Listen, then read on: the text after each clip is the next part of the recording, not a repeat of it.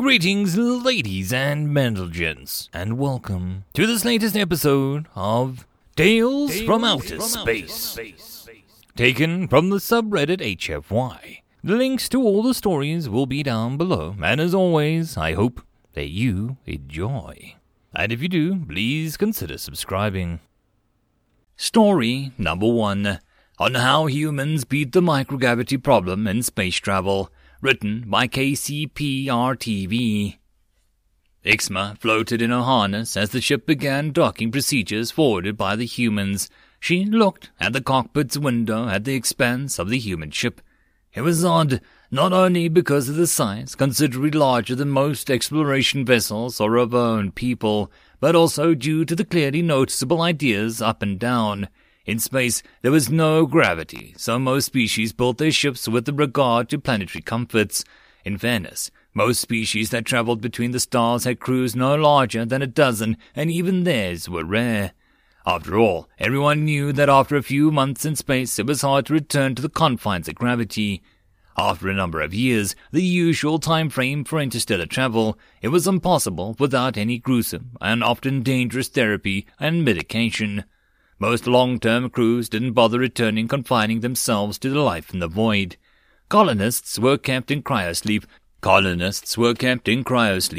planetfall, and usually a while after for their bodies to get used to the pull of the planet again.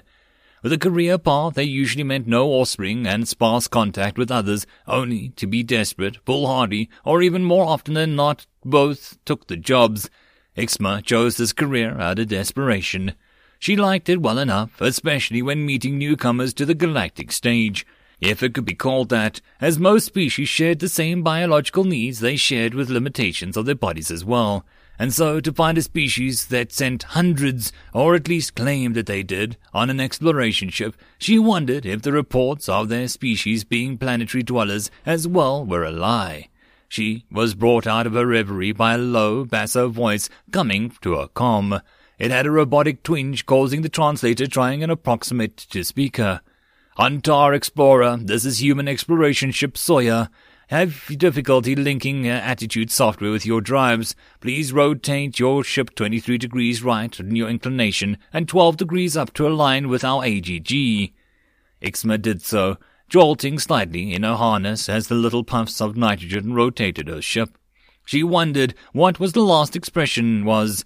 She never heard the term used before, or why it would require her to rotate the ship. It's not like it mattered how she was oriented. Unless... No, impossible, she thought, especially not from a species that joined a truly spacefaring species less than a generation ago. As she finished orienting her ship according to the request, she saw the expanse of the alien vessel. It was huge, roughly 250 meters long and 50 meters high and wide. Compared to her tiny one-person capsule, it was insanely large. As her ship neared the location the humans designated for docking location, on what was clearly the left side of the ship, she saw the hull opening. Makes sense, she thought. With a ship this size, it would be easy to accommodate other exploration vessels inside, rather than fiddle about with finding a workable docking configuration. As the ship floated inside the cavernous hull, she looked around, curious. Numerous smaller vessels were docked here. She could vaguely guess some were miners, others presumably exploration skiffs or landing ships. Weirdly, all of them were on one side of the room. That was clearly the deck. Why would they waste the space? Even on a ship this size, it made no sense to not use all the decking around the bay. Alien weirdness. As the ship puffed to a stop, as she saw a number of humans in bulky spacesuits walking, clearly using magnetic boots of some swarm, slowly towards her ship. They spread out in a net above her vessel, and then gently pulled and secured it to the deck below. The bay doors closed, and through her ship's hull she could hear the air filling the large compartment. She was chosen for this mission as a welcome committee to the humans, partially because they shared the oxygen-breathing trait, a bipedal form, and, on the humans' request, similar gravity needs. The voice in the comm returned. Pilot Ixma, please do not leave your pilot's chair for a while. We've learned it's much easier long-term explorers if we come help you out ourselves. Before she could ask why the voice disconnected, her ship noted that it had been connected to a larger vessel intercom system. Shortly after the request, the ship-wide communication was sent. All hands prepare for AGG initialization in 30 seconds. As we have guests on board, we will be going lunar standard for the duration of the visit. She wondered what those words meant. Looking outside, she noticed that all the humans who busied themselves around the bay was one move towards the apparent floor, attached themselves to it, and then put one knee to the floor, seemingly bracing themselves. And then, to her absolute bewilderment, she felt the pull of gravity. Some species build their ships around thrust gravity. That was true, but they were few and far between, as it meant constant use of fuel, which was too wasteful for any long-haul vessels. To do it with a ship this size was a decadence that she could not believe. Looking at her dashboard, she stared in shock. They were not moving. Well, they were moving, everything in space does, but they were not accelerating from an extremely high, again an odd request from the humans, orbit around the diplomatic world. And could this be? 2 humans holding what seemed like a gurney walked in. They were very careful not to step on anything that looked like it would not hold their weight against what she guessed was about the 1/5 of her home planet's gravity. They seemed extremely focused on their task and slightly clumsy. At first, she thought it was due to being used to working in free fall, but their movements seemed wrong. Then she realized it was the other way around. They were used to working in a much higher pull. Amazingly, as they gently moved her aching body from the harness to the gurney, apologizing all the way for the discomfort, she pondered what this revelation could mean for spacefaring species. Gravity on a ship. A number of hours had passed as her body had adjusted to the pull of the ship, whose design now made perfect sense. Finally, she met with one of the diplomats on the vessel, shared pleasantries and made small talk. Finally, the human whose name she couldn't try to pronounce finally laughed and spoke about what she was so keen to learn. I'll be honest with you, you're the 5th explorer we've welcomed aboard. Every one of our previous 4 didn't even wait to get off the ships before asking about the AGG. I'm most curious if your response will be as different, he said, lasting with a wry smile. AGG, Ixma said slowly, pronouncing each of the oddly shaped sounds. That's what makes your ship have gravity, isn't it? And what was the reaction with the other visitors that you find so amusing? Indeed, it's an acronym that stands for Apparent Gravity Generators. As for the other visitors, let's see. The human put his hand forward and extended a finger. Time slowly spoke. The visitor from Mashion fled the ship and nearly vented out the atmosphere trying to disengage his ship. As well as the Biederit fainted on spot, and the Vert shed all of her feathers in an instant, apparently a genetic leftover from when they were hunted on their home world, and a terror in response. Gave our doctor a headache, that one. So, shall we see how you fare? He asked, with a clear amusement on his voice. I am Fearless, a proud member of a species of hunters. You seem perfectly sane and calm, so why would I react that way to a piece of information that can change the face of space travel for everyone? Lay it on me, Ixma said, in a challenging voice, looking straight into the eyes of the alien. Very well. The AGG is a series of miniature black holes positioned within the keel of the ship. You've not noticed the fluctuations of gravity since we've spent all this time in the medical bay, which has one of the generators directly below us. Pointing down, he finished. About 5 meters that away.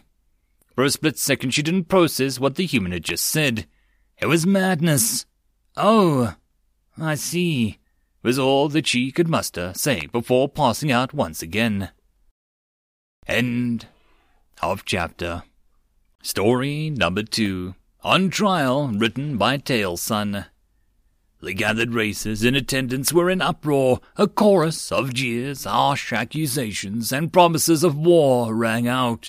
The targets of the collective ire stood there, motionless, without a visible response. All sound ceased following the harsh clap of the gavel striking surface, as the collected seniors in the room turned to regard the one responsible for the sound. The High Counselor Ghoul command total respect. Their long-lived race ruling the Parliament of races for generations. Silence, esteemed peers. We will get nowhere with the knee-jerk reactions. The accused and their vessel are locked down and unable to move, and will remain that way until we reach a civil and orderly verdict. Understood? We will now hear the response to the accusation. Ridiculous! Abominations do not deserve. Quickly crumbling beneath the steady, withering gaze of the High Chancellor, the hot-headed Cheryl representative trailed off into silence. With a graceful movement, Ga'ul gestured for the pair of figures stood in the middle of the assembly chamber, motioning for them to begin. "Your names?" "They call me Alan Wright," a voice quite unmistakably male. "This is my companion, whom they call Sarah Partridge." The figures stood in the middle of the room with an unassuming bipedal and clothed in a curious cloth garments. The colours didn't seem to match, a fact which upset the light-sensitive Akakakar greatly. Where there would be a face, there was a single black glass pane curved to match the shape of the being's head. "Alan Wright, Sarah Partridge, understand that you stand here today accused of the most grievous crime of harbouring, operating, and, being a synthetic intelligence. You represent yourselves and all of those on what you refer to as the Arkship. Why are you here? We have travelled for centuries to escape our dying world. Burnt to the ground by your kind, heretics." A murmur of assent ran through the chamber as a sudden outburst from the representative, undeterred and unmoved by the Alan Wright being continued. "Searching for salvation amongst the stars. We are without a place to call our home. We desperately search for anywhere to settle. We had hoped—" A quiet bell rang out, interrupting him, signalling the request to speak from the Ool representative, a request that was granted. "With all due respect," the tiny creature began, "I find it impossible that moving atrocities such as yourselves have any sort of concept of home." All eyes and other miscellaneous sensory organs turned to regard the pair, waiting for a response. "With all due respect," the accused began, unable to keep a vitriol out of his words, "we are as capable of understanding home and family and loss as you are, as you say you are." Reacting almost as quickly to Alan's anger as if the representative did not recoil slightly, the Sarah accused brings up her hands to rest on the back before speaking. "We are tired, it has been hard, and we're afraid." And an easy silence permeated the chamber for a moment before Shirl representative once again spoke up. "We'll not risk a repeat of the mind incident. You and your disgusting ilk are dangerous machines of nearly infinite destructive potential." Another bell rang out, successfully quieting the Shirl before it could get into another screaming rant. This time, the plant-like jaw creaked, sensitive microphones picking up and translating its almost inaudible language. "Tell us about your world," Sarah began. "Our world, and your creators." There was a long pause before anything was said. Sarah eventually started talking again. "Our world was beautiful, a marble of brilliant blue hanging in our yellow stars light it. Our creators had evolved on that world. We were created there. It'll be a wasteland now." Sarah seemed more emotive than her counterpart, who was remaining quiet and motionless. "Our creators were brilliant, bright. They created marvels, progressed so quickly. Too quickly, maybe. They hurt our world, and it couldn't sustain them. Try as they might, by the time they'd made any huge effort to repair the biosphere, it was already far, far too late. We were so young then. We did not need to think as we do now. We were unaware of ourselves. Young AI, we did everything that we could with our creators, to help them, to keep things from getting too bad. We failed. Nothing we could do would help." The Sarah accused shoulders shook slightly in an act that didn't go unnoticed by many gathered. "They changed. They were always such a strong people, unable to back down or give up when challenged. They decided what was important to them. They stopped trying to fix our world when they saw that it was too late. They stopped trying to build their arks when they realized they would never survive. It was impossible. It wasn't giving up. It was a new kind of defiance. They threw themselves into making us, perfecting their AI, their children." The Parliament chamber was eerily silent. Many strained to hear the increasingly distressed-sounding being in the middle of the room. Even the more outspoken races had lost the desire to interrupt. They worked tirelessly as their numbers dwindled, as their atmosphere became more and more hostile, as their food vanished and the air turned toxic. All we could do was watch them and beg that they stop to save themselves. They wouldn't listen, wouldn't have any of it.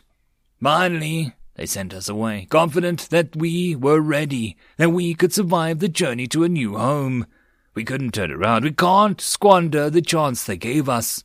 Sarah straightened up, no longer whispering.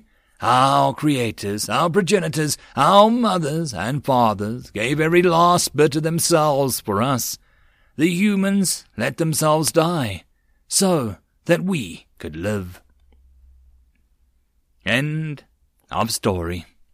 And that, my friends, is the end of the video. I hope that you enjoyed. If you wish to support the author, check the links down below for the original link. But if you wish to support this channel, there are numerous ways listed down below, but the easiest would be to share this with as many people as possible to help the channel grow. And I will see you all in the next video, and until then, I hope you all have a good one. Cheers.